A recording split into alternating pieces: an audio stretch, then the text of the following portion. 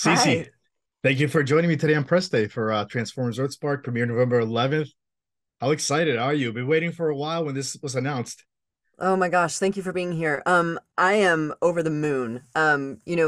I got into voiceover with the intention of doing animation, and everybody gets into voiceover with the intention of doing animation, and it's harder to do than you'd think. So to book a role like this is, I mean, this is the dream. This is the thing that I've been watching since I was a kid in the 80s, and I can't wait for people to get their hands on this show.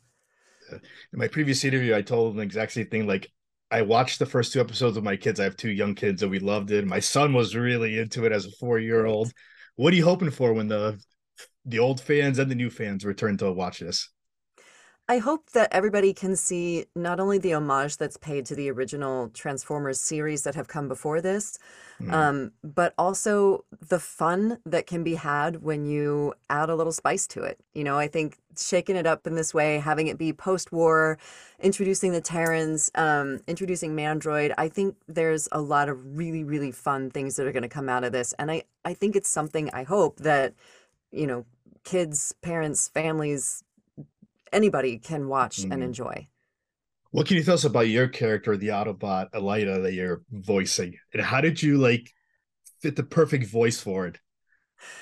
Elita-1. So she is Optimus Prime's second in command. She's Hmm. his right-hand gal, and she she makes sure that his orders are carried out, but she likes to have a little bit of fun, right?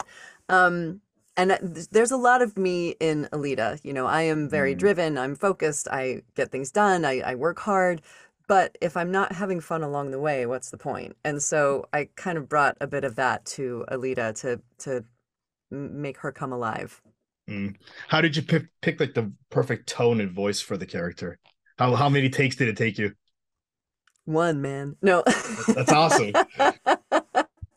I don't know. I remember getting the audition and it was under a code name so that we didn't know it Okay. was Transformers, right? And I just saw this character who was very strong, very like competent, confident, um, but she's kind of like a cat, she likes to toy with Mm. her food while she's, playing with it. And Mm.